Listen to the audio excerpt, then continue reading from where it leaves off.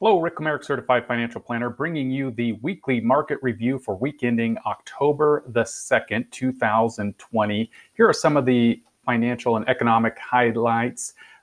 This week, the U.S. financial markets ended positive. So good news there. That's breaking a 4-week losing streak. So we're glad to see the trend turn in the positive direction for sure with that.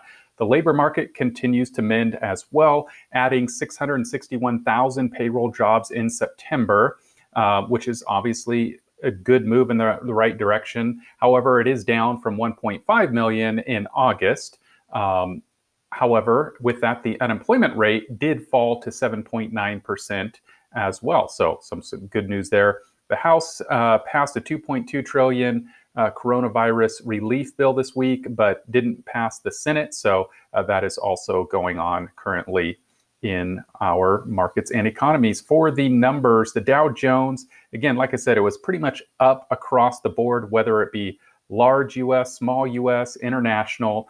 However, I'll give you the year-to-date numbers on that. The year-to-date Dow Jones is down 3.09.